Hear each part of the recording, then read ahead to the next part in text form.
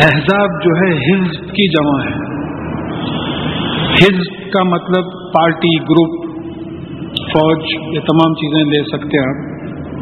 تو یہ سورت کا بیک گراؤنڈ یہ ہے کہ اسلام کے خلاف جتنے لوگ تھے، کافر، مشرک، یہودی وغیرہ، یہ 5 ہجری میں مدینے پہ سب جمع ہو کے حملہ کیے تھے. اور کیونکہ پورے پارٹیز ملے ہوئے تھے، اس کو جو ہے احزاب یعنی پارٹیز، تمام جو مسلمانوں کے دشمن تھے انہوں نے حملہ کیا تھا. تو انشاءاللہ جب وہ بات آئے گی اس کی تفصیل ساتھ آ جائے گی. اعوذ باللہ من الشیطان الرجیم، بسم اللہ الرحمن الرحیم. یا ایھا النبی اتق اللہ ولا تطع الکافرین والمنافقین. اے نبی کریم صلی اللہ علیہ وسلم، اللہ سے ڈریے اور کافروں اور منافقوں کی اطاعت مت کیجیے. بہت کھلی بات آ گئی، جو ان کو آئی تو وہ بات ہم پہ بھی آتی ہے کہ اللہ سے ڈریے، اللہ سے ڈر کے اللہ تعالیٰ کے احکامات پہ عمل کیجیے، گناہوں کو چھوڑ دیجیے، اور کافروں اور منافقوں کی بات مت مانیے، چاہے وہ دنیاوی لحاظ سے اچھی معلوم ہو آپ کو، مت مانیے. ان اللہ کانا علیما حکیمہ، بے شک اللہ تعالیٰ علم بھی رکھتا ہے، حکمت بھی رکھتا ہے. یعنی علم تو نالج ہے، حکمت وزڈم ہے، دانائی رکھتا ہے.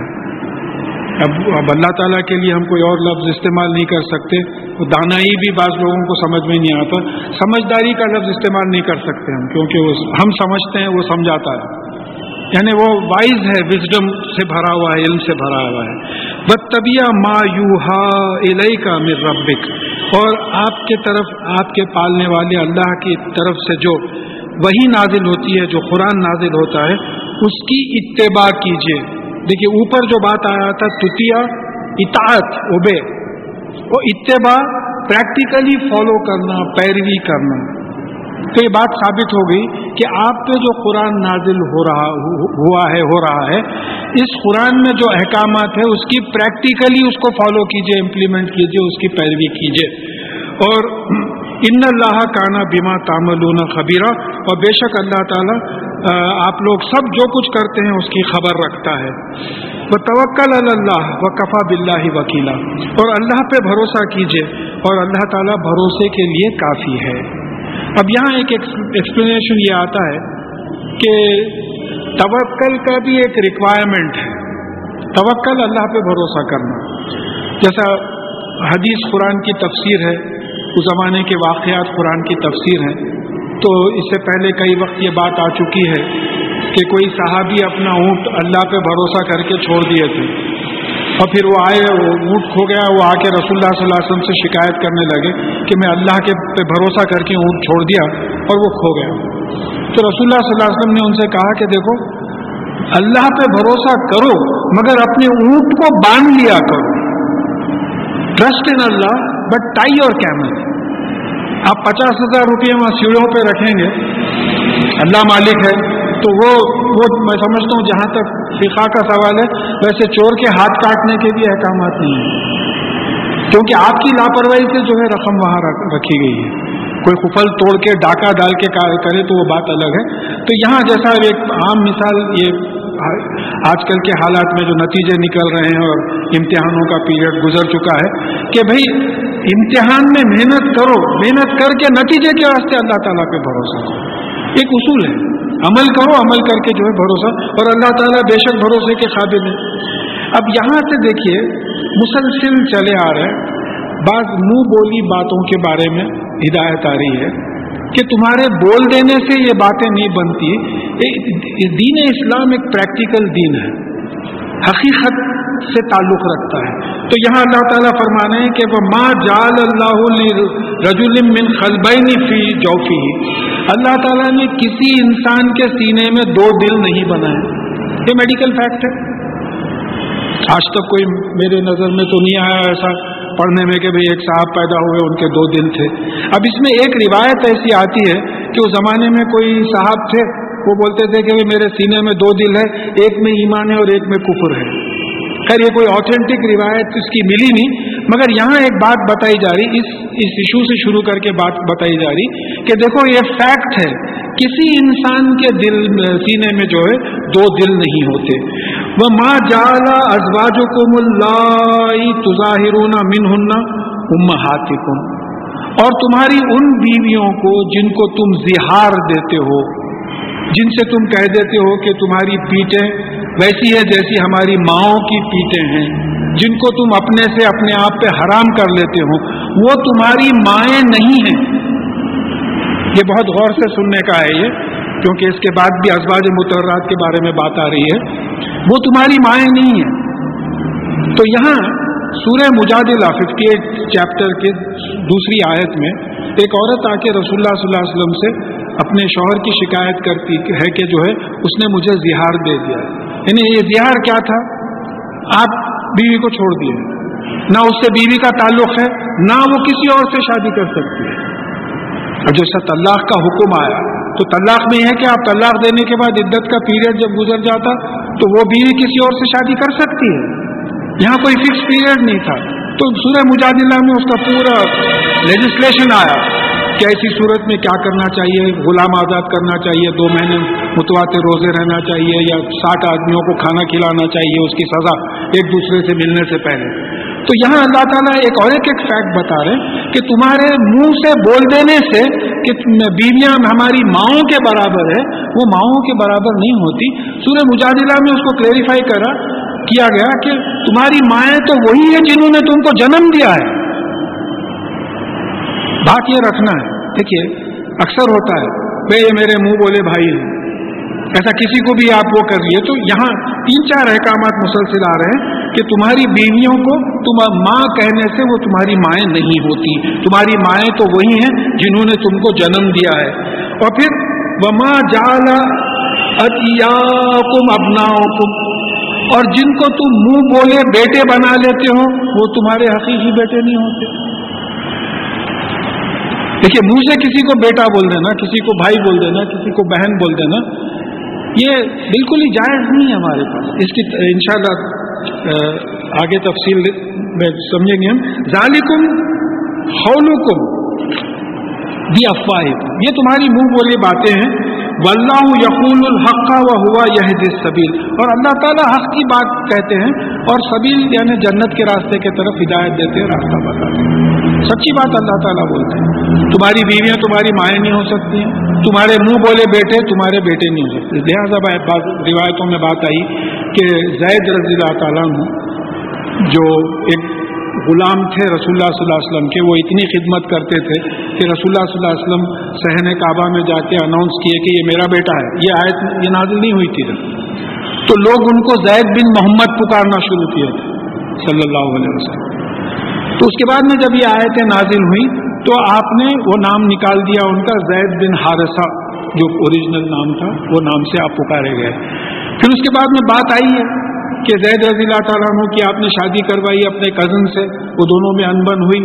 तो ये साबित करने के लिए कि मुंह पे बोला बेटा हकीकी बेटा नहीं होता, ज़ैद रज़ियल्लाहु ताला अन्हु को हुक्म हुआ कि उनको तलाक दें, और फिर उनकी तलाक शुदा बीवी को जो है रसूलुल्लाह सल्लल्लाहु अलैहि वसल्लम से शादी करने का हुक्म हुआ। और फिर वह क्लेरिफाई कर दिया गया कि देखो जो हकीकी बेटा रहता उसकी बीवी तुम पे हराम है, ये मुंह बोले बेटे की बात नहीं होती। अच्छा, फिर बात आ रही कि उदूकुम लिआबाइहिम हुवा अक़सतु इंदल्लाह, उनको अपने बापों के नाम से पुकारो, ये अल्लाह ताला के पास ज्यादा इंसाफ की बात है। तो इन लम तालमु आबाहुम तो इख़वानुकुम फी दीनी व मवालियुकुम, और अगर तुम उनके बापों के नाम से वाकिफ नहीं हैं तो फिर ये दीन में तुम्हारे भाई हैं। देखिए हम लोग सब भाई भाई हैं, दीन में भाई होना अलग बात होती और खूनी रिश्ते से भाई होना अलग बात होती, बेटा और बीवी होना अलग बात होती। तो जो है दीन में तो हम लोग सब भाई भाई हैं।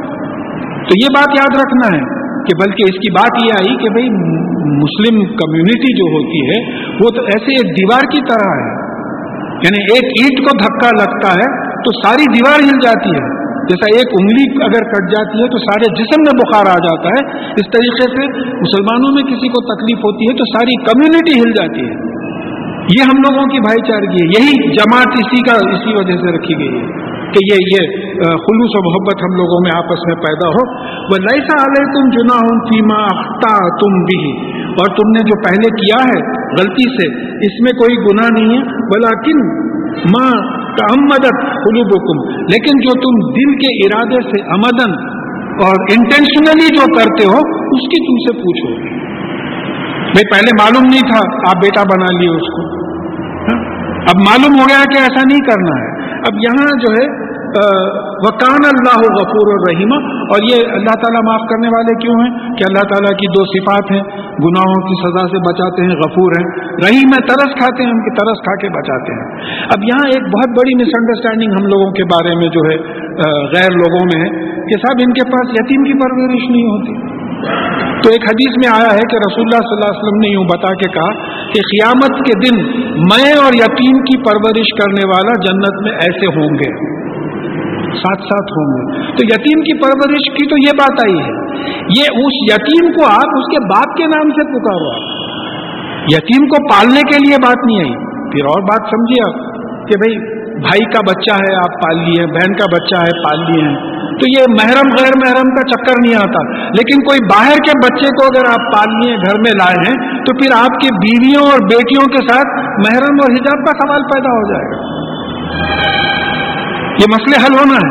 اچھا اس کی ایک قرآنی مثال لے لیجیے آپ، یوسف علیہ السلام جب بیچے گئے تو عزیز مصر نے ان کو خرید کے زلیخا سے یہ کہا کہ دیکھو یہ ان کو عزت سے رکھو، ہو سکتا ہے ہم ان کو بیٹا بنا لیں۔ کیا ہوا؟ زلیخا کی نیت بدل گئی یوسف علیہ السلام سے۔ پھر موسیٰ علیہ السلام کا ایک حوالہ ملتا کہ موسیٰ علیہ السلام فرعون کی بیوی جو ہے موسیٰ علیہ السلام کے لیے بھی یہی جملہ انہوں نے کہا کہ ہم ان کو بیٹا بنا لیں گے، اور پھر وہی جو ہے فرعون کی تباہی کے لیے وہ ہوا۔ اور میں ایک غیر موضوع معلوم ہو رہا ہے لیکن ایک واقعہ ہے، اسے بات بڑی اچھی سمجھ میں آتی۔ آج سے 10-15 سال پہلے یہاں آپ کے پنجا گٹے کے قریب کوئی غیر مسلم فیملی تھی، ان کو بچہ نہیں ہوتا تھا، تو انہوں نے جو ہے ایک لڑکے کو پال لیا تھا۔ اس کے 3-4 سال کے بعد ان کو بیٹی ہوئی۔ اب وہ بیٹی کا کسی اور صاحب سے معاملہ چل رہا تھا، تو جس صاحب سے معاملہ چل رہا تھا وہ گھر آ کے جو دیکھے کہ یہ جو بیٹی ہے اپنے منہ بولے بھائی سے وہ برا فیل کر رہی ہے، تو ان کو قتل کر دیے۔ یہ نیوز میں آیا تھا، نیوز ٹائم میں اس زمانے میں نیوز پڑھا تھا میں، تو فوراً یہ آیت یاد آئی کہ دیکھیے ہوا ہے کہ منہ بولا بیٹا آپ رکھ لیے، جب تو آپ کو بیٹی نہیں تھی، سگی بیٹی ہو گئی، وہ لوگوں میں اس قسم کا غلط تعلق قائم ہوا۔ یہ ہے قرآن۔ یہ سمجھنے کی کوشش کیجئے کہ ہم لوگ یہ باتوں کو نہیں سمجھتے۔ پالنے کے لیے، پرورش کے لیے کہیں نہیں روکا گیا۔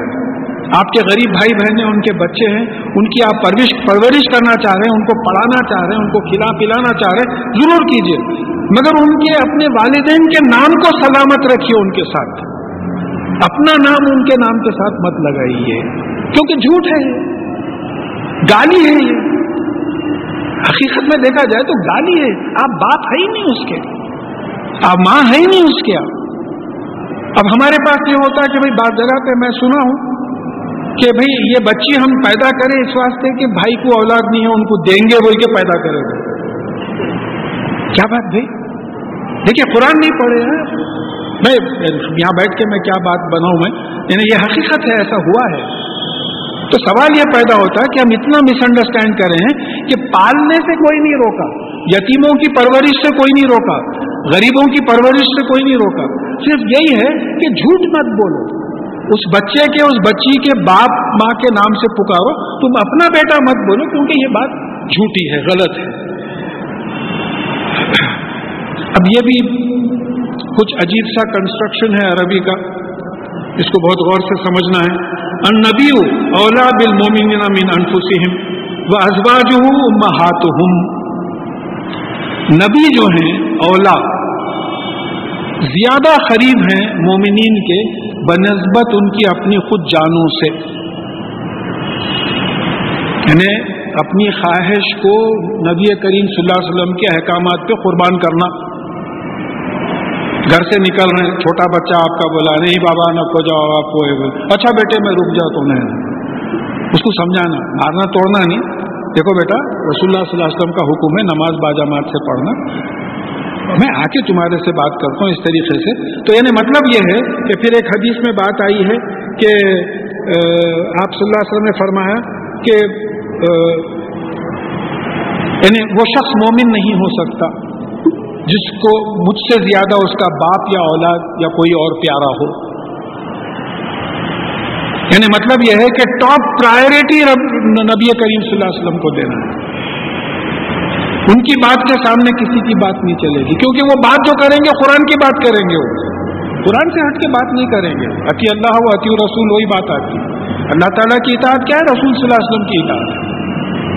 تو یہ ہمارے ذہن میں ہونا ہے کہ نبی کریم صلی اللہ علیہ وسلم ہمارے انفس کانشیس سیلف سے زیادہ قریب ہیں. تو اب پھر یہ رشتوں کی بات نہیں آ رہی, یہاں جو ہے احکامات کی بات آ رہی. بھائی آپ جیسے اپنے بچے کو چاہتے ہیں ویسا تو رسول اللہ صلی اللہ علیہ وسلم کو چاہنے کا فطری طور پہ پاسبل نہیں ہے. جیسا آپ اپنے بیوی کو چاہتے ہیں یا اپنے والدین کو چاہتے ہیں, لیکن پرائرٹی کا جو سوال آتا کہ احکامات کی جہاں بات آتی ہے تو پھر رسول اللہ صلی اللہ علیہ وسلم کے حکم کے خلاف کسی اور کی محبت بیچ میں نہیں آئے گی.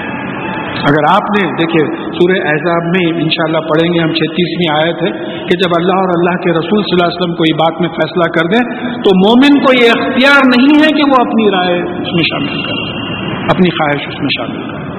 یہ بات. اچھا پھر اس کے بعد میں یہ بات آئی کہ یہ بات تو کلیئر ہو گئی, اس میں کوئی ڈاؤٹ نہیں ہے کہ رسول اللہ صلی اللہ علیہ وسلم مومنین کے لیے ان کی اپنی جانوں سے زیادہ قریب ہیں. ٹاپ پرائرٹی, دل بول رہا نہیں جانا نہیں, رسول اللہ صلی اللہ علیہ وسلم کا حکم ہے کرنا ہے, یہ محبت کا اظہار ہے. اس کے بعد میں جو کنسٹرکشن آ رہا ہے وہ ازواجہم امہاتہم. اب یہ جو عربی سمجھتے ہیں, اب اس کا لفظی ترجمہ اگر ہم کریں تو اور ان کی بیویاں ان کی مائیں, سینٹینس کچھ ایسا بن رہا. اب یہاں جو بات آ رہی ہے کہ نبی اولا بالمومنین, یعنی نبی کریم صلی اللہ علیہ وسلم مومنین سے ان کی جانوں سے زیادہ قریب ہیں. وہ کنسٹرکشن ادھر لگا تو معلوم ہوتا ہے کہ اور ان کی بیویاں ان کی ماؤں سے زیادہ قریب ہیں. یہ ٹرانسلیشن میں کانٹرڈکشن نہیں ہوتا. اگر آپ یہ بولے کہ رسول اللہ صلی اللہ علیہ وسلم کی بیویاں مومنین کی مائیں, ماؤں سے زیادہ قریب ہے بول رہا ہوں, مائیں ہیں, تو پھر سورہ مجادلہ کی جو آیت آ رہی ہے کہ تمہاری مائیں تو وہی ہے جنہوں نے تم کو جنم دیا ہے, کانٹرڈکشن آ جاتا ہے. پھر سورہ نساء کی 82 آیت ہے, اس میں لکھا گیا ہے کہ اگر یہ قرآن کسی اور کا لکھا ہوا ہوتا تو اس میں تم اختلافاً کثیرہ پاتے تھے. میرا جب سیکنڈ ایڈیشن آ رہا تھا تو میں علماء سے ڈسکس کیا یہ بات. بلا دیکھیے یہ ایک آیت ہے جس کا عام ترجمہ جو کیا گیا ہے امہات المومنین اور مومنین کی مائیں ہیں, تو اس میں ہو رہا ہے کہ سورہ مجادلہ کی وہ آیت کو کانٹرڈکٹ کر رہی ہے. آپ گھر جا کے کھول کے دیکھیے, کانٹرڈکٹ کر رہی ہے, اور قرآن سیلف کانٹرڈکٹری نہیں ہے. تو یہ اولا closer than the prophet is closer than their own self compared to the مومنٹس, and his mothers and his wives are closer than their mothers, closer than, اور مقام بڑھ گیا. مائیں ہی نہیں ماؤں سے زیادہ قریب ہیں. تو کچھ کسی کو اعتراض کی گنجائش نہیں ہونا چاہیے. تو کچھ دن پہلے کسی ویب سائٹ پہ کچھ 50 آبجیکشنز آئے ہیں, کون بدقسمت ہے نہیں معلوم, کہ قرآن نے سیلف کانٹرڈکٹری بول کے کچھ 50 کانٹرڈکشنز دیے ہیں. اس کا جواب دینے کے واسطے 6-8 مہینے کی ضرورت ہے, کیونکہ سب جھوٹ ہے, سب جھوٹ ہے. اور یہ آیت بھی کوٹ کیا ہے, یہ سورہ نساء کی 82 آیت بھی کوٹ کیا ہے کہ جو ہے یہ اس لیے کہ اس میں بتایا جا رہا ہے کہ اس میں کانٹرڈکشن نہیں ہے, اور یہ 50 آیتوں میں کانٹرڈکشن ہے اور سب جھوٹ ہے. اب جو قرآن نہیں پڑھا بھٹک جاتا ہے, جو قرآن پڑھا ہے ایک ایک آیت کی جواب دے سکتا ہے کہ یہ جھوٹ ہے, تم غلط کوٹ کرتے چلے جاؤ. تو وہ مسلمانوں کی حالات سے فائدہ اٹھا رہا ہے وہ کہ ہم 99% ہم قرآن پڑھے ہوئے نہیں ہیں. میں سمجھتا ہوں میرا ایسٹیمیٹ غلط نہیں ہے, 99% ہم لوگ قرآن پڑھے ہوئے نہیں ہیں, تو بھٹک جا رہے ہیں اس میں. اچھا پھر اس کے بعد میں اس نے ریزن کیا دیا کہ یہ مسلمان بائبل کو کرٹیسائز کرتے ہیں, ان کے خود کتاب میں یہ کانٹرڈکشنز ہیں. آپ بائبل کو کچھ نہیں بولتے تو وہ بھی کچھ نہیں بولتے تھے. قرآن کے حکم کے خلاف آپ کام کریں, اللہ تعالیٰ نے کہا کہ دیکھو یہ اللہ کو چھوڑ کے جن کو پکارتے ہو ان کو گالی مت دو. قرآن کی آیت ہے. ایسا نہ ہو کہ وہ پلٹا کے اللہ تعالیٰ کی شان میں جو ہے کچھ بک دیں. آپ چھیڑ لیے ان کے ساتھ گلا ہو جائے. ہمارے بڑے بڑے اسپیکرز نکلے, بڑی تعریف ہوئی ان کی, کیا ثابت کرے صاحب وہ غلط. ہم کو کیا کرنا ہے صاحب, ہم کو اپنی فکر کرنا ہے. آج کل ایک ہوا چلی ہے, بس خالی دوسروں کی فکر کر رہے ہیں, اپنی فکر نہیں. وہ ان لوگوں کو اسلام سمجھانا, ان کو یہ کرنا. ارے گھر کے بچے معروم ایک وقت کی نماز نہیں پڑھتے, کبھی قرآن کھولتے نہیں, چھٹیاں گزر رہے لٹھواں پتنگا اڑانے میں, بیکار کامہ کرنے میں. ہم اپنی فکر نہیں کرے, وہ دوسروں کو جا کے اٹیک کرے تو انہیں اس طریقے کی تباہی مچا دیا. اور پھر یہ بھی بول رہا کہ اگر کوئی جواب دیے تو میں خود اپنی ویب سائٹ پہ ڈالوں گا اس کا جواب. مگر اتنا کمپلیکیٹڈ بنا دیا کہ میں کل دیکھا, میں اگر سیریسلی اس پہ بیٹھ جاؤں, میں دن میں 4-4 5-5 گھنٹے دیتے ہوئے, تو ایک 5-6 مہینے کا تو کام ہے. کیونکہ وہ ٹرانسلیشن کس کا ریفر کیا ہے, عربی اوریجنل کیا تھی, عربی کے کیا معنی آ رہے ہیں, اور جو ٹرانسلیشن کرے وہ ٹھیک سے ٹرانسلیشن ہوا یا نہیں ہوا. تو پھر یہاں ہم لوگوں کو یہ دیکھنا ہے کہ اس طریقے سے اگر آپ قرآن کو قرآن سے کمپیئر کرتے چلے گئے اور ریکٹیفائی کرتے چلے گئے, دیکھیے غلطی انسانی سے تو ہوتی ہے نا, کوئی عمدن تو غلطی نہیں کرتا, بعض وقت نظر سے نکل جاتی ہے بات. میرے فرسٹ ایڈیشن میں دنیا بھر کی غلطیاں آئے, پھر سیکنڈ ایڈیشن میں اب وہ ویب سائٹ پہ آ رہا تو اس میں دنیا بھر کی غلطیاں نکل رہی. اب نہیں معلوم مرے تب تو کتنے غلطیاں نکلتے نہیں معلوم. تو یہ تو انسان کی فطرت ہے. تو ہم کو چاہیے کہ یہ بہت الرٹ رہیں اس معاملے میں کہ اب یہ کوئی بتا دے کہ بھائی سورہ مجادلہ میں تو اللہ تعالیٰ فرما رہے ہیں کہ تمہاری مائیں وہی ہیں جنہوں نے تم کو جنم دیا ہے. اچھا, پھر اس کے بعد میں اور ایک بات ہے, ازواج مطہرات کی وراثت ہم کو نہیں ملتی اور ہماری وراثت ازواج مطہرات کو نہیں ملتی. اب ماؤں کے ٹرانسلیشن کو جسٹیفائی کرنے کے لیے کہا کہ ان سے شادیوں کی ممانعت آئی, سورہ احزاب میں یہ بات آئی ہے. تو پھوپھیوں سے بھی شادیوں کی ممانعت آئی, خالوں سے بھی شادیوں کی ممانعت آئی, بہنوں سے بھی شادیوں کی ممانعت آئی. تو اگر یہ ترجمہ ہم کریں کہ رسول اللہ صلی اللہ علیہ وسلم تمہاری اپنی مومنوں کی اپنی جانوں سے زیادہ جو ہے قریب ہیں, اور ان کی بیویاں تمہاری ماؤں سے زیادہ قریب ہیں, ماں کوئی چیز نہیں ہے ان کے سامنے, ماؤں سے زیادہ قریب ہے, تو ان کی شان میں کوئی فرق نہیں ہوتا, بلکہ اللہ کے فضل سے ان کی شان بڑھ جاتی ہے. اور یہ میں کافی علماء سے ڈسکس کرنے کے بعد سیکنڈ ایڈیشن میں ایڈ کیا تھا. وَأُولُو الْأَرْحَامِ بَعْضُهُمْ أَوْلَىٰ بِبَعْضٍ فِي كِتَابِ اللَّهِ مِنَ الْمُؤْمِنِينَ وَالْمُجَاهِدِينَ إِلَّا أَن تَفْعَلُوا إِلَىٰ أَوْلِيَائِكُمْ مَعْرُوفًا. اور یہ جو خونی رشتے دار ہیں, اولو الارحام کون, خون کے رشتے دار, خلیرے بھائی, چچیرے بھائی, پھپھیرے بھائی, جن کی وراثت بیٹے, باپ, بہنیں, مائیں, پھوپھیاں, خالائیں, یہ جب خون کے جو رشتے دار ہیں یہ ایک دوسرے سے زیادہ قریب ہیں بنسبت مومنین اور مہاجرین کے. اب کیا ہوا تھا, مدینہ منورہ میں جب مہاجرین آ گئے تو وہاں جو انصار تھے مدینے کے رہنے والے, یعنی اتنا لٹائے ہیں اپنی دولت ان کے اوپر کہ بھئی ایک گھر ہے تو ایک دیوار اٹھا دیے, آدھا مہاجر کو دے دیا, آدھا خود رکھ لیے. بیویوں کو چھوڑے, کچھ بیویوں کو جو ہے نکاح کرنے کے لیے ان کے لیے طلاق دے دیا, ہر طریقے سے. تو اس میں یہ ہو رہا تھا کہ خونی رشتہ داروں کے حقوق مارے جا رہے تھے. اسلام کا جذبہ اتنا بڑھ گیا, سوچ کے دیکھیں, یعنی اتنا اسلام کا جذبہ بڑھ گیا تھا کہ مومنین اور مہاجرین کے ساتھ ایسا معاملہ ہو رہا تھا کہ رشتہ داروں کی حق تلفی ہو رہی ہے. ایک بات سمجھیے, آپ امریکہ میں کام کر رہے تھے, ویسے باتیں آئی ہیں سامنے, آپ فلانے مقام پہ مسلمانوں کی مدد کے لیے جو ہے پیسے بھیج رہے ہیں, ہزاروں ڈالرز بھیج رہے ہیں. آپ کا بھائی بھوکا مر رہا ہے, بچوں کو پڑھانے کے راستے پیسے نہیں ہیں, ٹھیک سے گھر نہیں لے سکتا ہو, اس کی نہیں سوچ رہے آپ. یہ کیا جذبہ ہے؟ یہاں اس کی کانٹرڈکشن ہو رہا ہے کہ دیکھو تمہارے خونی رشتے, میٹر آف فیکٹ ہے قرآن, whether you like it or don't, matter of fact کہ دیکھو خونی رشتے دار, وراثت میں نہیں شریک ہوں گے تمہارے دوست. ہاں, وراثت میں ایک اجازت ہے, 1/3 آپ چاہیں تو اپنی مرضی سے کسی کو دے سکتے ہیں, تو اس میں سے دینا چاہیں تو دے, ورنہ جو ہے جو خونی رشتے دار ہیں وہ جو ہے مومنین اور مہاجرین سے زیادہ قریب ہیں. اور تم اپنے دوستوں کے ساتھ ایک معروف طریقے سے, اچھی طریقے سے کچھ بھلائی اگر کرنا چاہتے ہیں تو کرو, لیکن اپنے خونی رشتے داروں کی حق تلفی مت کرو. تو اب یہاں آپ کو 3-4 پوائنٹس ملتے ہیں جو فیکٹس بتائے گئے ہیں. ایک تو یہ کہ کسی کے سینے میں دو دل نہیں ہوتے، اور بیویاں مائیں نہیں ہوتی، اور منہ بولے بیٹے بیٹے نہیں ہوتے، اور دوست احباب خونی رشتہ دار کا درجہ نہیں لے سکتے. تو یہ خاص بات ہے کہ یہ چیزوں سے یعنی اس سے آپ کو ایک جسٹ یہ ملتا ہے، اس کا خلاصہ، اس کی سمری یہ ہے کہ دیکھو یہ میٹر آف فیکٹ دین ہے. تمہارے منہ سے بولنے سے کوئی چیز نہیں ہو جاتی.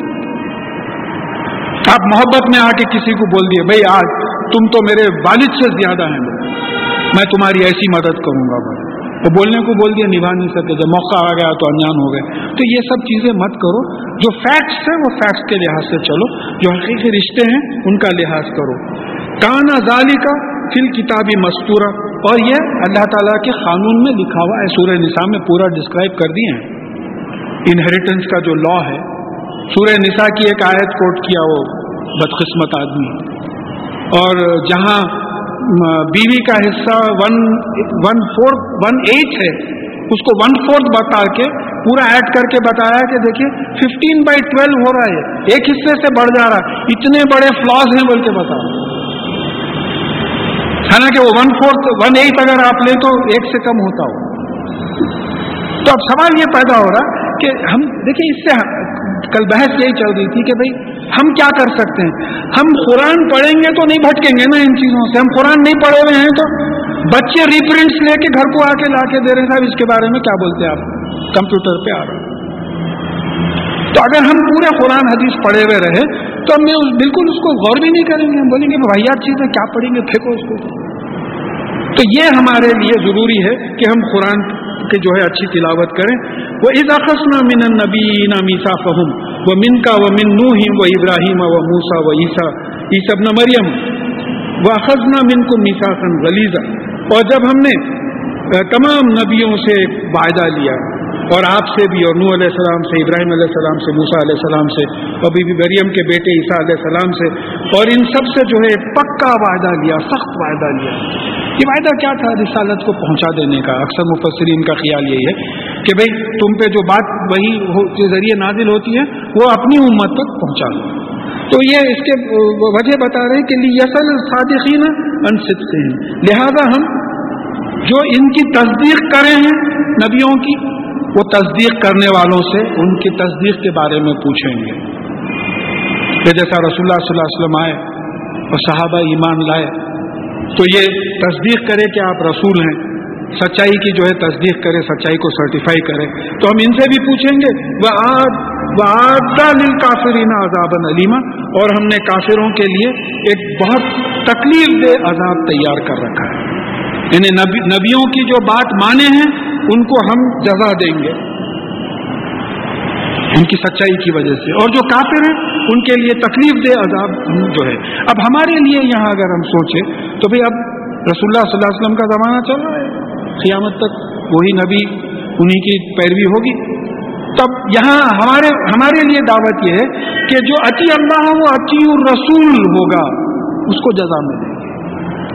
جو اللہ اور اللہ کے رسول صلی اللہ علیہ وسلم کو جھٹلائے گا، کفر کرے گا، اس کے لیے تکلیف دہ عذاب تیار کیا گیا. اب تو کوئی نبی آنے والے نہیں سوائے اس کے کہ قیامت سے پہلے عیسیٰ علیہ السلام آئیں گے، جس کے پورے حالات بن رہے ہیں. سیریا کی طرف پورا موومنٹ چلے جا رہا ہے. تو جو احادیث پڑھ رہے ہیں ان کو اندازہ ہونا چاہیے کہ بگننگ آف دی اینڈ بول سکتے ہیں آپ.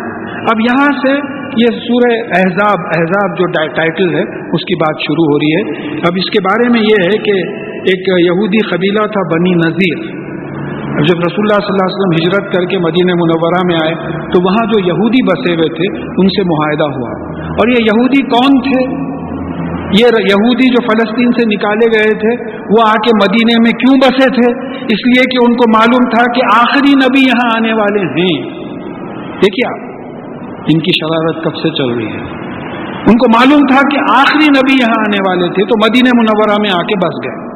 جب رسول اللہ صلی اللہ علیہ وسلم ہجرت کر کے تشریف لائے مدینہ منورہ تو یہودیوں سے پورا ایک ایگریمنٹ ہوا. He was the political head. مکہ معظمہ میں جو ہے آپ صرف پریچر تھے، نہ آپ کی حکومت تھی، نہ آپ وہاں غلام تھے. ہمارا جیسا یہاں حساب ہے ویسا تھا. مدینہ منورہ میں he was the religious head and the political head, the head of the state. مدینہ میں اسٹیٹ قائم کرنا تھا. تو پہلے وہاں کے لوگوں سے ایگریمنٹ ہوا، یہودیوں سے ایگریمنٹ ہوا یہ ایگریمنٹ ہوا کہ بھائی مدینے پہ کوئی اگر حملہ کرے گا تو ہم سب مل کے جو ہے اس کو ڈیفینڈ کریں گے. اس کے بعد میں یہ یہودی کچھ شرارت شروع کرے تو ان کو وہاں سے نکال دیا گیا اور یہ جا کے جو ہے خیبر میں بس گئے. اب کیونکہ ان کو وطن سے اصل بات یہ تھی کہ جب رسول اللہ صلی اللہ علیہ وسلم جب تشریف لائے تو یہ لوگ ایمان نہیں لائے. ان کے انتظار میں آ کے وہاں بسے، برسوں سے بسے ہوئے تھے، لیکن جب رسول اللہ صلی اللہ علیہ وسلم تشریف لائے تو ایمان نہیں لائے. تو ان کا تقاضا یہ تھا کہ یہ بنی اسرائیل میں سے نہیں ہے، بنی اسماعیل میں سے ہیں، یعنی اسحاق علیہ السلام کی اولاد میں سے نہیں ہے، اسماعیل علیہ السلام کی اولاد میں سے ہے. تو بس محض اسی وجہ سے جانتے تھے. دیکھیے قرآن میں ایک بات آئی ہے کہ یہ آپ کو ایسا پہچانتے ہیں جیسے اپنے اولاد کو پہچانتے ہیں. اب اس سے بڑھ کے کیا بولیں گے؟ ایک ضد ہے، ایک شرارت ہے نہیں ماننے کی کہ وہ ہمارے قبیلے میں سے آیا تو ہم مانیں گے، نہیں تو نہیں مانیں گے. لہذا کچھ انبن ہوئی تو ان کو وہاں سے نکال دیا گیا. یہ یہودی جا کے خیبر میں بس گئے. اب یہ ان کو بدلہ لینا تھا تو یہ مکہ معظمہ پہنچے، اپنا وفد بھیجا اور پھر ان کو بولا کہ بھائی ہم سب بھی آپ کے ساتھ دیتے ہیں، جتنے مسلمانوں کے اس وقت دشمن ہیں وہ سب ایک فوج بنا کے مدینے پہ حملہ کر دیں گے. تو یہ طے پایا. تو ابو سفیان جب تک ایمان نہیں لائے تھے، اب کیونکہ ایمان لا لیے رضی اللہ تعالیٰ عنہ بولنا پڑتا ان کے نام کے ساتھ، تو پھر ان کی وہ سپہ سالار تھے، ان کے کمانڈرشپ میں 10,000 کی فوج جمع ہوئی. شوال کا مہینہ تھا، 5ویں ہجری کی بات ہے. تو اس زمانے میں بھی اسپائی نیٹ ورک رہتا، ہر وقت رہا. تو اب معلوم ہو گیا کہ بھئی ایسا یہ تیاری کر رہے ہیں اور مدینے پہ حملہ کر رہے ہیں. تو سلمان فارسی رضی اللہ تعالیٰ عنہ نے ایک رائے دی کہ اتنی بڑی فوج کا ہم مقابلہ نہیں کر سکیں گے، لہذا ہم کریں گے یہ کہ مدینے کے اطراف ایک گڑھا کھود دیں گے، ایک ٹرینچ، جیسا کینال کا نالا ایسا کھود دیتے کہ وہ فوج ادھر نہ آنے پائے، بس ختم ہو گئی بات. تو یہ سب نے مانا اور پھر تمام صحابہ، خود رسول اللہ صلی اللہ علیہ وسلم پتھرے اٹھا رہے تھے، گڑھے کھود رہے تھے. دیکھیے ہیڈ آف دی اسٹیٹ ہیں، ہیڈ آف دی اسٹیٹ خود کام کر رہا ہے. یا ہیڈ آف دی اسٹیٹ گیا تو سڑکیں خالی ہو جاتی. یہ ڈفرنس ہے. ہمارا خود ہیڈ آف دی اسٹیٹ کہیں اگر اسلامک کنٹری میں گیا تو دیکھنے کی شان رہتی ہے، وہ بھی ہیڈ آف دی اسٹیٹ تھے، مزدوروں کے ساتھ مزدوری کر رہے تھے، بھوک سے جو ہے پیٹ. اس میں کئی روایتیں آئیں کہ آپ کو اتنی بھوک لگی تھی، ایک روایت میں آیا کہ ایک بچہ کھجور لا کے دیا تو آپ پھیلا دیے اور سب سے کہا کہ آؤ کھاؤ، اور وہ پورے لوگ کھجور کھائے اور کھجور ختم نہیں ہوئے. یہ معجزوں کی جو بات آتی ہے. پھر اس کے بعد میں ایک روایت میں آیا کہ ایک صحابی بڑا محسوس کرے، جا کے انہوں نے بکرا کاٹا، اس کا سالن بنایا اور پھر رسول اللہ صلی اللہ علیہ وسلم کو انوائٹ کیا کہ آئیے کھائیے. آپ نے تمام صحابہ کو انوائٹ کر لیا اور پورے کھائے، گوشت جیسے کا ویسے. ایسے کئی واقعے آتے ہیں. رسول ہیں آپ، ہمارے ساتھ نہیں ہوتے یہ معاملے، رسولوں کے ساتھ یہ معاملے ہوتے ہیں. تو یہ اس تکلیف میں جو ہے وہ ٹرینچ کھودی گئی، وہ گڑھا کھودا گیا. اس کے بعد میں ہوا یہ کہ یہ کافروں کی 10,000 کی فوج، پھر یہاں مسلمان صرف 3,000 تھے. تو بس وہ نالے کے اس طرف وہ اس طرف یہ، کچھ جنگ کے ویسی بات نہیں ہوئی. 1 مہینہ وہ گھیرے ہوئے رہے. دیکھیے قصہ سنانا اور بات ہے، محسوس کرنا اور بات. جنہوں نے حیدرآباد میں رائٹس کے ایریاز میں زندگی گزاری ہے ان سے پوچھے کہ ان پہ کیا گزرتی ہے. چوطرف سے گھرے ہوئے ہیں، کوئی بھی مذہب کا ہو، کوئی ایک دوسرے مذہب کا آدمی میجورٹی میں جو ہے گھرا ہوا ہے تو اس پہ کیا گزرتی ہے، کیا حالت ہو. تو 1 مہینہ ان لوگوں کو گھیرے ہوئے رہے. اس کے بعد میں اللہ تعالیٰ نے کیا کیا، ایک ہوا چلائی، ایسی طوفانی ہوا کہ ان کے ڈیرے اڑ گئے، آگ نہیں سلگا سکے، ان کے برتن اڑ گئے، مجبور ہو کے وہ واپس چلے گئے، کچھ نہیں ملا ان کو. یہ کس کی مدد کی؟ اللہ تعالیٰ نے مومنین کی مدد کی، رسول اللہ صلی اللہ علیہ وسلم کے ساتھیوں کی مدد کی. ہماری مدد ایسی کیوں نہیں ہوتی؟ آج ہوا کیوں نہیں چلایا اللہ تعالیٰ؟ آج فرشتوں کی فوج کو کیوں نہیں بھیجا اللہ تعالیٰ نے؟ اس لیے کہ ان میں ایمان تھا. ہم لوگوں میں خالی دعویٰ ہے، ایمان نہیں ہے. سیدھی سی بات ہے. ابھی اگر کوئی امتحان ہو جائے تو بھاگ جائیں گے ہم لوگ. اللہ معاف کرنے والا، اللہ غفور و رحیم ہے، تو وہ تو ایسا تو ہمارے منہوں پہ چڑھا ہوا ہے ہر چیز کے لیے. تو اب اس کی تفصیل یوں آ رہی ہے کہ یا ایھا الذین آمنوا اذکروا نعمت اللہ علیکم اذ جاءتکم جنود فارسلنا علیہم ریحا وجنودا لم تروها.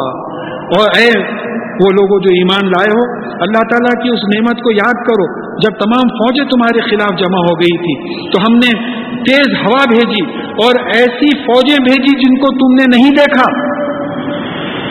فرشتوں کی فوج آئی، اب بھی آ سکتی ہے یا موجود ہے. اگر وہ حدیث صحیح ہے کہ جہاں خالص اللہ کے ذکر کے لیے لوگ مختلف مقامات سے آ کر ایک جگہ جمع ہوتے ہیں تو ایسی محفلوں کو ملائک گھیر لیتے ہیں، فرشتے گھیر لیتے ہیں، سکون اسی لیے رہتا. پھر واپس جاتے ہیں تو اللہ تعالیٰ پوچھتے ہیں ثبوت کی خاطر کہاں تھے؟ تو بولے آپ کے فلاں فلاں فلاں بندے آپ کا ذکر کر رہے تھے. اللہ طویل حدیث ہے. تو یہاں بھی فرشتے موجود ہیں، یہاں موجود ہے، 24 گھنٹے ساتھ ہیں، پورے اعمال لکھے جا رہے ہیں. تو اللہ تعالیٰ نے فرشتوں کو بھیجا اور پورا ان کے ڈیرے وغیرہ آگ تمام بجھ گئی. وَكَانَ اللَّهُ بِمَا تَعْمَلُونَ بَصِيرًا، اور بے شک تو تم جو کچھ کرتے ہو، عمل کرتے ہو، اللہ تعالیٰ اس کو دیکھ رہا ہے. إِذْ جَاءُكُم مِّن فَوْقِكُم وَمِنْ أَسْفَلَ مِنكُمْ إِذَا زَاغَتِ الْأَبْصَارُ وَبَلَغَتِ الْقُلُوبُ الْحَنَاجِرَ وَتَظُنُّونَ بِاللَّهِ الظُّنُونَ، یعنی جب وہ تمہارے اوپر سے آئے، تمہارے نیچے سے آئے، یعنی ہر طرف سے آئے، اور تمہاری آنکھیں اپنی صحیح نظر سے ہٹ گئی. دیکھیے وہ ایک خوف ہوا تو آپ دیکھتے، لوگ بولتے تو یعنی فرام دا رائٹ ڈائریکشن نظریں ہٹ گئی، اور پھر دل کلیجے جو ہے حلق میں آ گئے. یہ پریکٹیکل ہے. دیکھیے جو لوگ ایسی چیزوں سے گزرے ہیں ان کو تجربہ ہے یہ کس طریقے سے چوکنگ ہوتی ہے، پیاس لگنے لگتی، کچھ عجیب قسم کی کیفیت ہوتی، اور پھر تم اللہ تعالیٰ کے بارے میں طرح طرح کے گمان کرنے لگے. دیکھیے مومن ہے پھر بھی ایک انسان ہونے کی حیثیت سے بولے بھئی یہ کیا ہو رہا ہے، چوطرف سے گھر گئے ہیں. تو اب اللہ تعالیٰ فرما رہے ہیں هُنَالِكَ ابْتُلِيَ الْمُؤْمِنُونَ وَزُلْزِلُوا زِلْزَالًا شَدِيدًا، یہ وہ مقام تھا جہاں مومن آزمائے گئے اور ہلائے گئے، ایک شدید ہلائے جانا، ہلا کے رکھ دیا. ہم بھی ہلکے موقعوں سے ایسے گزرے ہیں تو جو یہ ایکسپیرینس کرے ہیں، آپ یہ دیکھیے کہ وہاں 10,000 کی فوج گھری ہوئی ہے، مسلح فوج ہے، ہتھیار ہے. اگر راستہ مل جائے تو پھر کسی کو زندہ نہ چھوڑے، موت سامنے جو ہے نظر آ رہی ہے. تو مومنین کو آزمایا گیا. دیکھیے بعض وقت ہوتا ہے بخار آ گیا، تکلیف ہو گئی، ہاسپٹلائز ہو گئے، اللہ کے فضل سے محسوس ہو رہا کہ دینی زندگی گزر رہی، پھر ایسا کئی کو ہو رہا. یہ مومنوں کے ساتھ کیوں کر رہے ہیں؟ تو یہ مومنوں کی آزمائش ہو رہی ہے، ان کے درجے بلند ہو رہے ہیں، ان کے گناہوں کی مغفرت ہو رہی ہے، کافروں کو سزا ہو رہی ہے. تو یہاں تو اب صحابہ کا کیا، یہ منافقین کا کیا ریمارک تھا اس پہ؟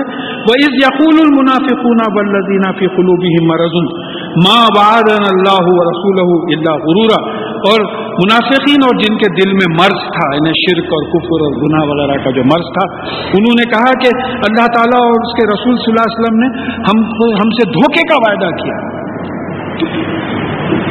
یعنی یہ بولے کہ بھئی ہماری مدد کی جائے گی اور یہ دھوکہ دے دی، یعنی بیچ میں گڑبڑ کر دیے. مدد تو کی گئی، فوجوں کو واپس کر دیا گیا، ہوا چلائی گئی، فرشتے بھیجے گئے، بے صبری میں بیچ میں ان سے یہ جملے نکل گئے کہ اللہ اور اللہ کے رسول صلی اللہ علیہ وسلم نے ہم سے دھوکے کا وعدہ کیا. تو یہ بے صبری کا معاملہ تھا. وَإِذْ خَالَتْ طَائِفَةٌ مِّنْهُمْ يَا أَهْلَ يَثْرِبَ لا مقام لکم فرجعوا، اور پھر یہ منافقین میں سے ایک جماعت نے کہا کہ اے یثرب والو، یعنی مدینے کا نام یثرب تھا، مدینہ تو سٹی کو بولتے، تو یہاں اب تمہارا کوئی مقام نہیں، چلو واپس چلو.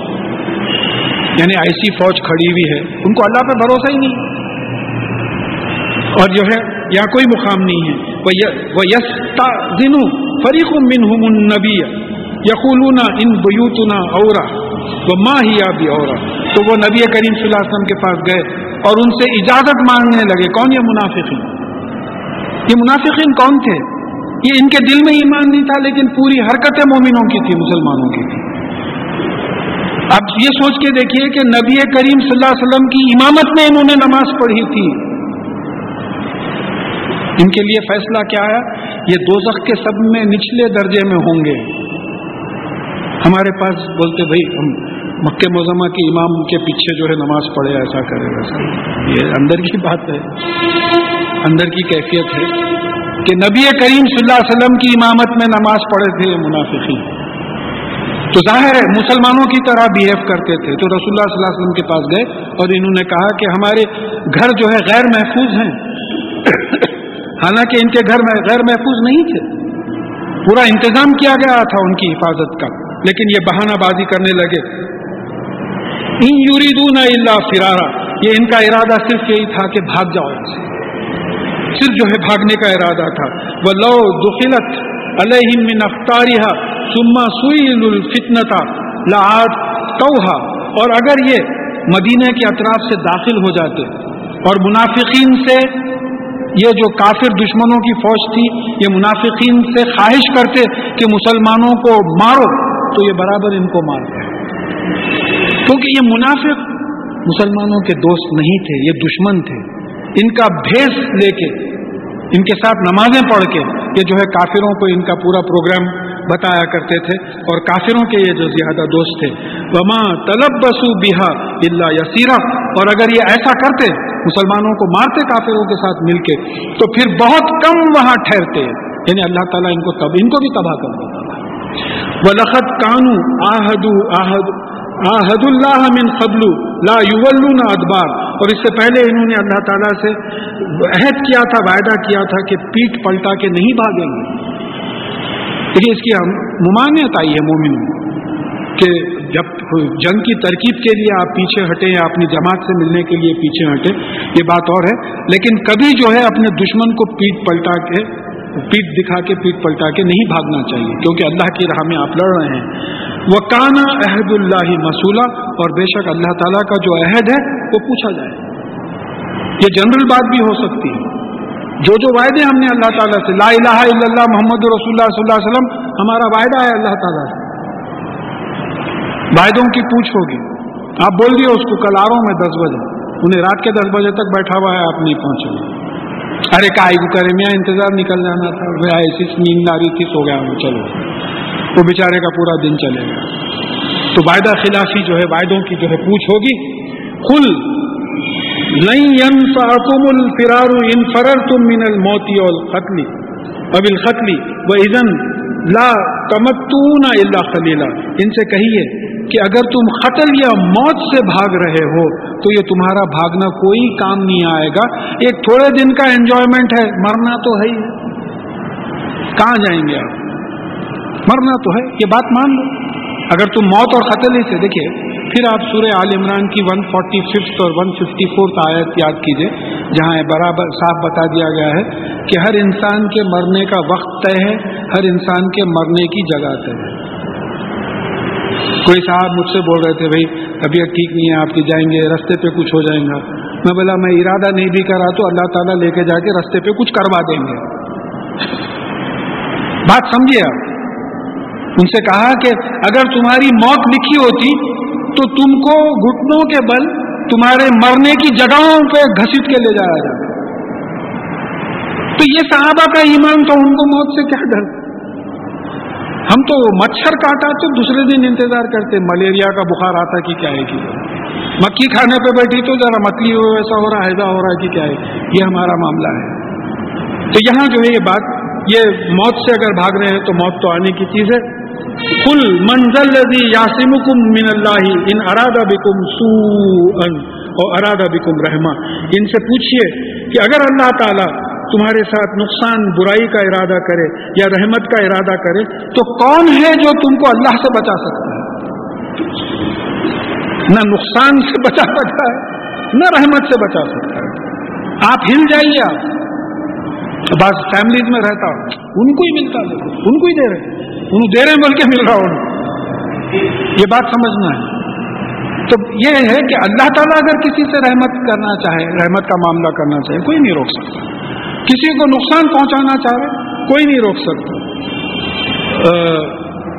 ولا یجدون لهم من دون اللہ ولیا ولا نصیرا، اور یہ لوگ اللہ کے سوا نہ کوئی دوست پائیں گے اور نہ کوئی مددگار. دیکھیے ولی کون ہوتا؟ تولا اسی سے ہے، پلٹنا. ولی ایسا انٹیمیٹ دوست، آپ کا پکا دوست، جس کے پاس آپ بار بار جا کے اپنے راز و نیاز کی باتیں کریں. وہ نصیر ہونا ضروری نہیں ہے، ہو سکتا ہے غریب ہے، آپ کی مدد نہ کر سکے. نصیر کون ہوتا ہے؟ ایسا دوست جو آپ کی مدد کرتا ہے. تو اللہ کے سوا نہ آپ کا دوست ہے نہ مددگار ہے. وہ کسی اور کو بنا کے بھیج دیں اپنی طرف سے، وہ بات اور ہے، لیکن بھیجنا بھی جو ہے اللہ تعالیٰ کے ہاتھ میں ہے. قد یعلم اللہ الموفقین منکم والقائلین لاخوانکم ہلم الینا. اور بے شک اللہ تعالیٰ ان لوگوں کو جانتا ہے جو دوسروں کو جنگ پہ جانے سے روکتے ہیں یا رکاوٹیں ڈالتے ہیں، یا اپنے بھائیوں سے کہتے ہیں کہ ہمارے پاس آؤ. ولا یاتون الباس الا قلیلا. اور وہ خود بھی جنگ پہ نہیں آتے مگر بہت کم، یعنی ہمت ہی نہیں ہے، ڈرپوک لوگ ہیں، اور دوسروں کو بھی نہیں جانے دیتے، خود بھی نہیں آتے. اشیحۃ علیکم. تمہارے سے یہ لوگ سیلفش ہیں بنسبت تمہارے. دیکھیے یہ شیح کے جو لفظ ہے اس کے معنی آتے ہیں بخالت اور حرص، دونوں کیفیتیں ہیں. جو بھی ہے مجھے ملنا، آپ کو نہیں ملنا، اور ملتے ہی جانا، آپ کو کچھ بھی نہیں ملنا. تو انگلش کا ایکویلنٹ یہ سیلفش، ہر چیز مجھے ہونا. تو یہ مسلمانوں کے تعلق سے سیلفش ہیں. فَإِذَا جَاءَ الْخَوْفُ رَأَيْتَهُمْ يَنظُرُونَ إِلَيْكَ تَدُورُ أَعْيُنُهُمْ كَالَّذِي يُخْشَىٰ عَلَيْهِ مِنَ الْمَوْتِ. اور جب خوف کی کیفیت ہوتی ہے تو ان کی آنکھیں ایسی گھومنے لگتی ہیں جیسا موت طاری ہوتے وقت، موت ڈھانک لینے کی وقت جو ہے جیسے آنکھیں گھومتی ہے، اس طریقے سے خوف سے ان کی آنکھیں گھومتی ہیں. اور پھر فَإِذَا ذَهَبَ الْخَوْفُ سَلَقُوكُم بِأَلْسِنَةٍ حِدَادٍ أَشِحَةً عَلَى الْخَيْرِ. اور جب خوف چلا جاتا ہے تو یہ آپ لوگوں سے تیز زبانی سے بات کرتے ہیں. خوف کے وقت جو ہے بڑے ڈرے ہوئے تھے، دعا کیجئے صاحب، ایسا کیجئے ویسا کیجئے. خوف چلا گیا تو جو ہے آپ سے بدتمیزی کی باتیں کرتے ہیں، تیز زبانی کرتے ہیں. اور خیر کے معاملے میں، مال غنیمت کے معاملے میں پھر سیلفش ہو جاتے ہیں، وہاں لڑنا شروع کرتے ہیں کہ ہم بھی تھے ساتھ، ہمارا حصہ زیادہ ہے، ہم کو دو. تو اس طریقے سے جو ہے یہ آپ کے بنسبت یہ منافقین جو ہے یہ بڑے سیلفش ہیں. اولئک لم یؤمنوا فَأَحْبَطَ اللَّهُ أَعْمَالَهُمْ. یہی وہ لوگ ہیں جو ایمان نہیں لائے. یہ پوری کیفیت بیان کر کے بتا رہے ہیں کہ یہی وہ لوگ ہیں جو ایمان نہیں لائے، تو اللہ تعالیٰ ان کے اعمال بیکار کر دیے، فروٹ لیس، اس کا کوئی نتیجہ نہیں ہے. اگر یہ خیرات بھی کرے ہیں، نمازیں بھی پڑھے ہیں، یہ کرے، تو دل میں ایمان نہیں ہے تو اس کی ویلیو کیا ہے؟ اور جیسا ایک حدیث کا مفہوم آتا کہ جو تقدیر پہ ایمان نہیں لاتا، اگر وہ احد پہاڑ کے برابر سونا بھی اللہ کی راہ میں خیرات کرے تو قبول نہیں ہوگا. ایمان کا ایک آئٹم آپ نہیں مان رہے، تو ایمان شرط ہے. ایمان ہے تو پھر عمل کی ویلیو ہے.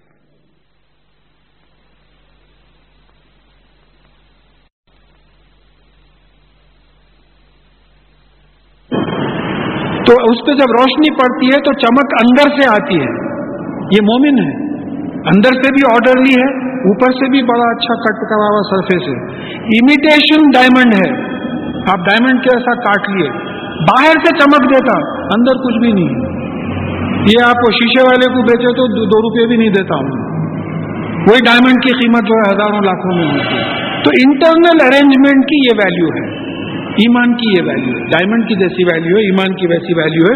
وَكَانَ ذَلِكَ عَلَى اللَّهِ يَسِيرًا. اور یہ اعمال کا ضائع کرنا اللہ تعالیٰ کے لیے بہت آسان ہے.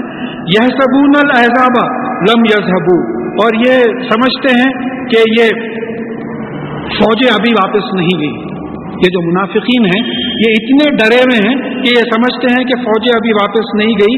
وَإِنْ يَأْتِ الْأَحْزَابُ يَوَدُّوا لَوْ أَنَّهُمْ بَعْدُونِ فِي الْأَعْرَابِ يَسْأَلُونَ عَنْ أَنْبَائِكُمْ. اور اگر یہ لوگ پھر لوٹ آئیں، یہ جو فوجیں آئی تھی ابھی جو طوفان کی وجہ سے چلے گئی، اگر یہ پھر واپس آئیں تو یہ منافقین یہ مناسب سمجھیں گے کہ گاؤں میں رہ کے گاؤں والوں سے آپ کی خبریں معلوم کرتے رہیں. اور اس کے بعد میں وَلَوْ كَانُوا فِيكُمْ مَا قَتَلُوا إِلَّا قَلِيلًا. اور جو ہے ان میں سے بہت کم ہی جو ہے جنگ پہ آئیں گے. یہ دور سے آپ کی خبریں لیتے رہیں گے، ایسے ڈرپوک قسم کے ہیں.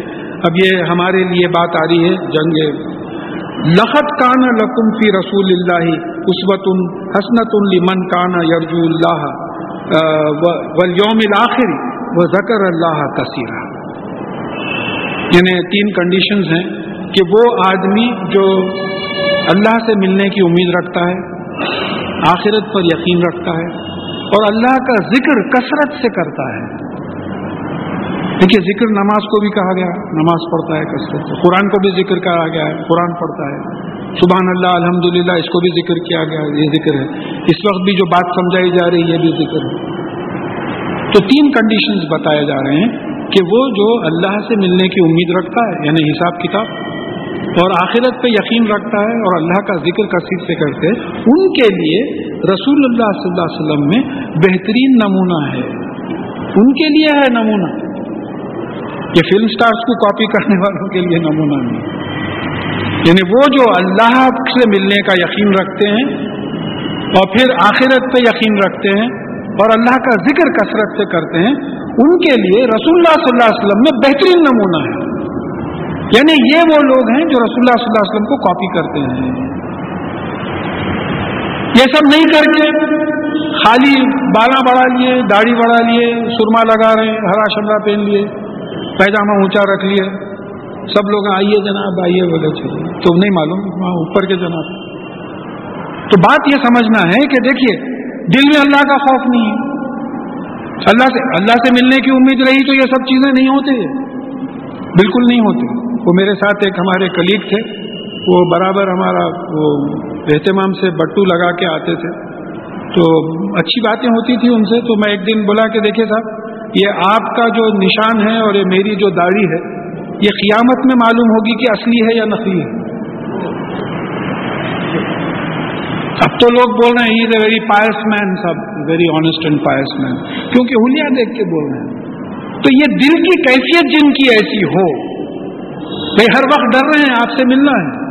دیکھیے جیسا بات آئی تھی اس سے پہلے کہ اذان ہو رہی ہے اور حضرت علی رضی اللہ تعالیٰ عنہ کا چہرہ لال ہوتے چلے جا رہا ہے. لوگ پوچھ رہے ہیں کہ کیا بات ہے یہ ایسی؟ تو آپ نے کہا کہ تم کو معلوم ہے کس کے سامنے کھڑے رہنا ہے. آپ اسکول میں کالج میں ہیں اور پیون آ کے بولا صاحب پرنسپل صاحب بلا رہے ہیں آپ کچھ شرارت کرے تھے، اب ڈر گیا پرنسپل صاحب کے سامنے جا کے کھڑے. ہم نمازوں میں ویسا کھڑے رہتے، جمایا لیتے ہوئے پورا جو ہے لوگ بولتے کیا تو بھی کر رہے ہیں ان لوگ، سمجھ میں نہیں. اتنی پہلے تو معلوم ہی نہیں نا کیا پڑھ رہے سو نہیں معلوم. کہاں کی تھے امام صاحب اللہ اکبر فوراً اللہ اکبر، بلکہ بعض اوقات چیزیں میں پھر اٹھ کے کھڑے رہے. ایسی ہماری نمازیں ہوں. تو رسول اللہ صلی اللہ علیہ وسلم کن لوگوں کے لیے نمونہ ہے کاپی کرنے کے لیے؟ وہ جو اللہ سے ملنے کی امید رکھتے ہیں اور پھر ذکر کرتے ہیں اور پھر قیامت کا یقین رکھتے ہیں. وَلَمَّا رَأَى الْمُؤْمِنِينَ الْأَحْزَابَ، اور مومنین نے جب یہ فوجوں کو، دشمنوں کی فوجوں کو دیکھا، قالوا ھذا ما وعد اللہ ورسولہ وصدق اللہ ورسولہ، تو مومنین نے کہا کہ یہ تو اللہ اور اس کے رسول نے وعدہ کیا تھا کہ تمہاری آزمائش ہوگی ایسی، یہ تو ان کا وعدہ پکا نکلا. دیکھیے ایک بات سیدھی سی ہے کہ جو قرآن پڑھا ہوا ہے اس کو معلوم ہے کہ مومن کی بھی آزمائش ہوتی ہے. کئی جگہ پہ آیا تم سمجھتے ہو کہ ایمان لایا بول دینے سے تم جنت میں داخل ہو جاؤ گے، اور تم سے پہلے لوگ ایسے آزمائے گئے کہ وہ اور ان کے نبی اور ان کے ساتھ والے چلا اٹھے کہ اللہ تعالیٰ کی مدد کب آئے گی. بات سمجھنا ہے، بس اللہ تعالیٰ محفوظ رکھے. اللہم احفظنا من کل بلاء دنیا و عذاب الآخرہ. ہم اس قابل نہیں سمجھتے اپنے آپ کو، مگر ایک بات یہ سمجھنا ہے کہ مومن کی آزمائش کو سزا نہیں سمجھنا ہے. دیکھیے دوسرے بھی تو دیکھ رہے ہیں. اب ایک صاحب نماز پڑھ رہے ہیں، کبھی بیمار نہیں پڑتے، سب نمازوں شروع کر دیتے، بولتے میاں نماز پڑھے تو بیمار نہیں پڑتے تھے. تو اب نمازی بھی بیمار پڑا، اب سوچنے لگے لوگ کیا پریشانی ہے نماز پڑھے بھی. تو ایک صاحب بولے مجھے سے ریاض میں، ایک صاحب بولے صاحب میں نماز نہیں پڑھتا تھا، وہ پنجابی، میں نے کبھی نماز نہیں پڑھی. اس کے بعد میں بڑی پریشانی میں آ گیا، میں نے نماز شروع کر دی، پریشانی جہاں کی وہاں تھی، میں نے نماز چھوڑ دی. اب کیا جواب دوں میں؟ تو اب یہ ان کا اگر یہ حساب ہے کہ تو اللہ تعالیٰ بتا رہے ہیں. دیکھیے ایوب علیہ السلام کیسا آزمائے گئے، رسول اللہ صلی اللہ علیہ وسلم کیسا آزمائے گئے. یہ احزاب کا جو معاملہ ہے تو یہ تو مومنین نے کہا کہ یہ تو اللہ تعالیٰ اور رسول اللہ صلی اللہ علیہ وسلم کا وعدہ سچا ہے کہ یہ آزمائش ہوگی، اور یہ بڑی خاص کیفیت ہے، وَمَا زَادَهُمْ إِلَّا إِيمَانٌ وَتَسْلِيمًا، اور ان میں کس چیز کی زیادتی ہوئی ہے آزمائش سے؟ ایمان کی اور اسلام کی۔ ہم تو اللہ معاف کرے بھپر جاتے، ہمیش ملے اللہ میاں آپ کو آزمانے کا، دوسرے مسلمان نہیں ہے، کب تک چلیں گا؟ ڈائلاگ ہو رہے ہیں رات میں لیٹے لیٹے، اتنے پڑے ہوئے ہیں نا نمازیاں پرہیزگار، ان کو کچھ بھی نہیں کر کے آپ ہمارے کچھ معاف ہے، سوری اللہ میاں معاف کریے، ہنستے ہوئیں گے اللہ میاں، یہ کس قسم کے لوگ آئے ہیں۔ تو یہاں یہ بتایا جا رہا ہے کہ وہ صحابہ جو تھے، رسول اللہ صلی اللہ علیہ وسلم کے صحابی جو تھے، ان کی جب آزمائش ہوتی تو ان کا ایمان بڑھ جاتا تھا، ان کا اسلام بڑھ جاتا تھا، وہ اور عبادتیں کرنے لگتے تھے۔ اور ہمارا یہ معاملہ ہے میں بھی آج کل چھوڑ دیا، کیا فائدہ؟ کوئی فائدہ ہی نہیں ہے نماز پڑھنے سے، چلو۔ تو یہ ہم کو سبق لینا ہے کہ منافقین کا جو طریقہ تھا وہ کیا تھا، مومنین کا جو طریقہ تھا کیا تھا۔ تو جب مومن آزمایا جاتا ہے تو وہ اس کا ایمان اور بڑھ جاتا ہے، اس کو سمجھنا چاہیے کہ آپ آزما رہے ہیں، کہ دل کی کیفیت چھانی آپ، یا نہ میں کافر تو نہیں ہوں، اللہ کے فضل سے منافق بھی نہیں ہوں، مشرک بھی میں نہیں سمجھتا ہوں، ممکن ہے کبھی اپنی خواہشوں پہ چل گیا ہو لیکن ایسا ڈکلیئرڈ نہیں ہوں، اس کے باوجود اگر مجھے کچھ تکلیف پہنچ رہی ہے تو پھر آزمائش ہو رہی ہے۔ اب اس آزمائش کے نتیجے میں کیا ہو رہا ہے؟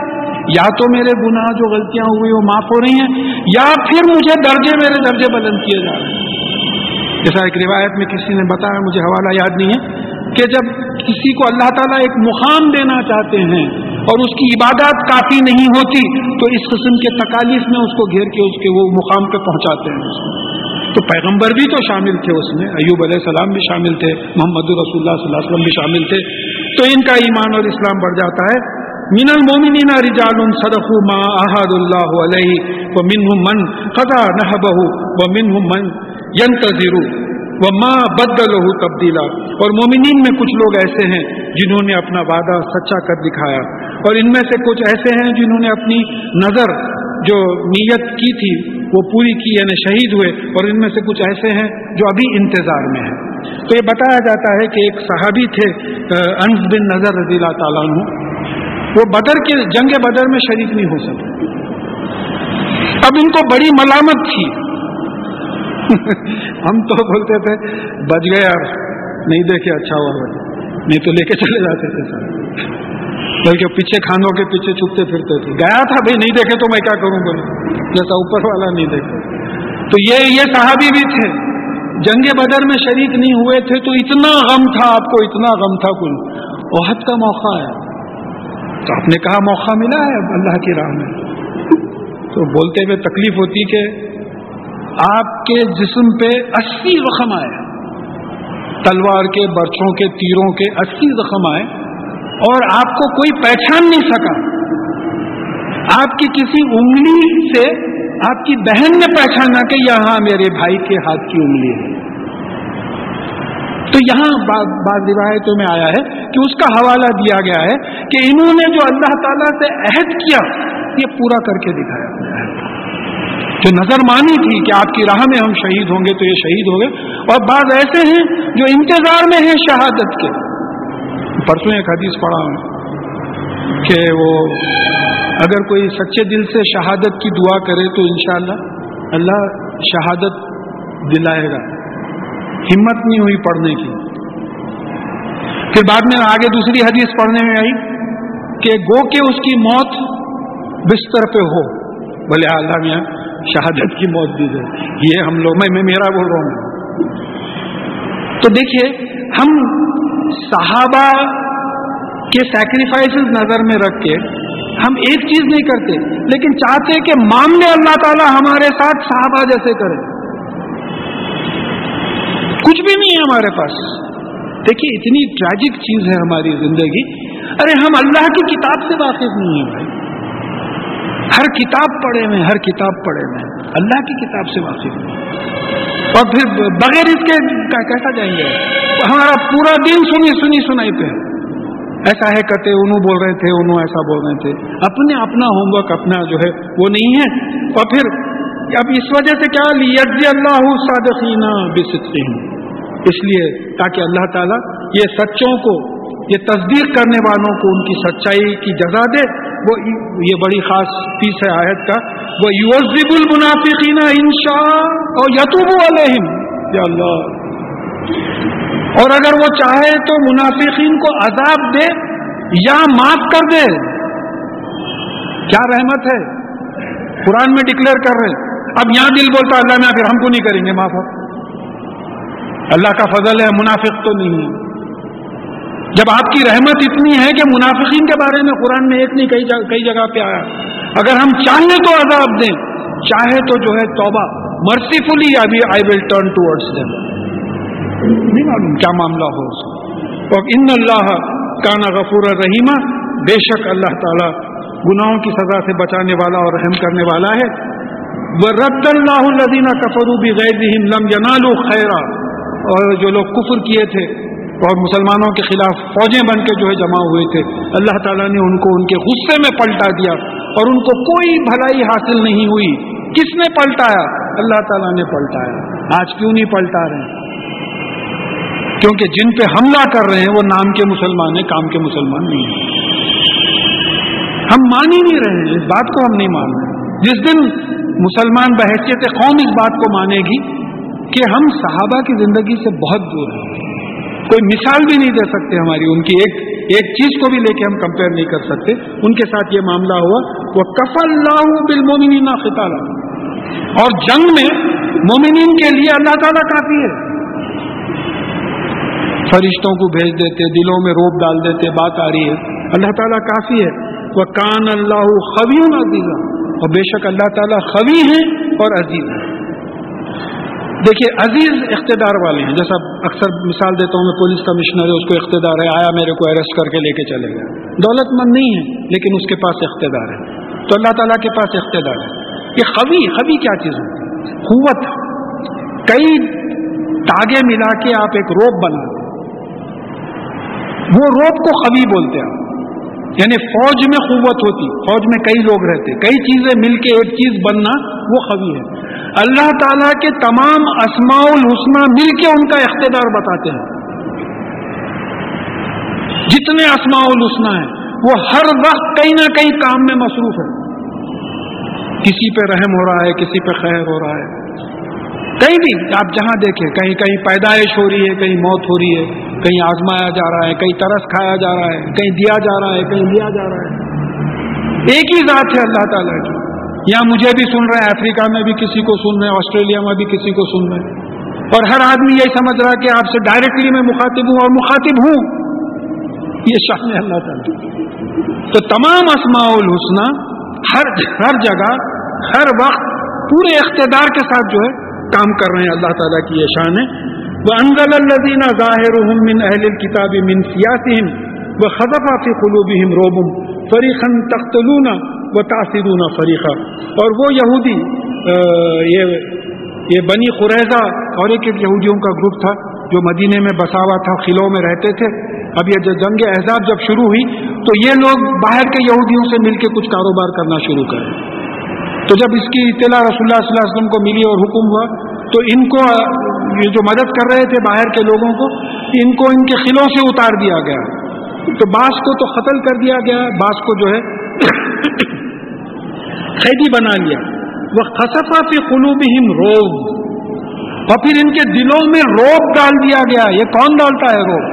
جنگ بدر، جنگ احد میں بھی بات آئی کہ تم ان کی انگلیاں کاٹو، گردنیں اڑاؤ، ہم ان کے دلوں میں روب ڈالتے ہیں. ایک دہشت ہے، ایک خوف ہے. اب بولتے ہیں کہ رسول اللہ صلی اللہ علیہ وسلم کا روب 40 دن کی مسافت سے جو ہے محسوس ہوتا تھا لوگوں کو.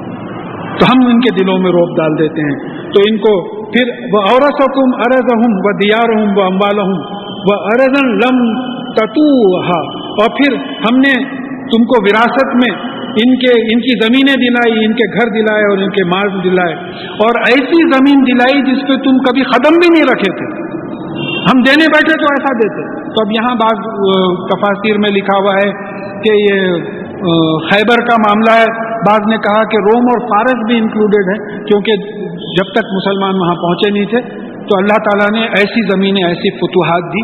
فتوحات کس نے دی؟ وکٹریز کس نے دی؟ اللہ تعالیٰ نے دی. اور وَكَانَ اللَّهُ عَلَى كُلِّ شَيْءٍ قَدِيرًا، اور بے شک اللہ تعالیٰ ہر چیز پہ قدرت رکھتا ہے. تو پھر وہی بات یہ آتی کہ بے شک اللہ تعالیٰ ہی ہر چیز پہ قدرت رکھتا ہے، ہم کیا قدرت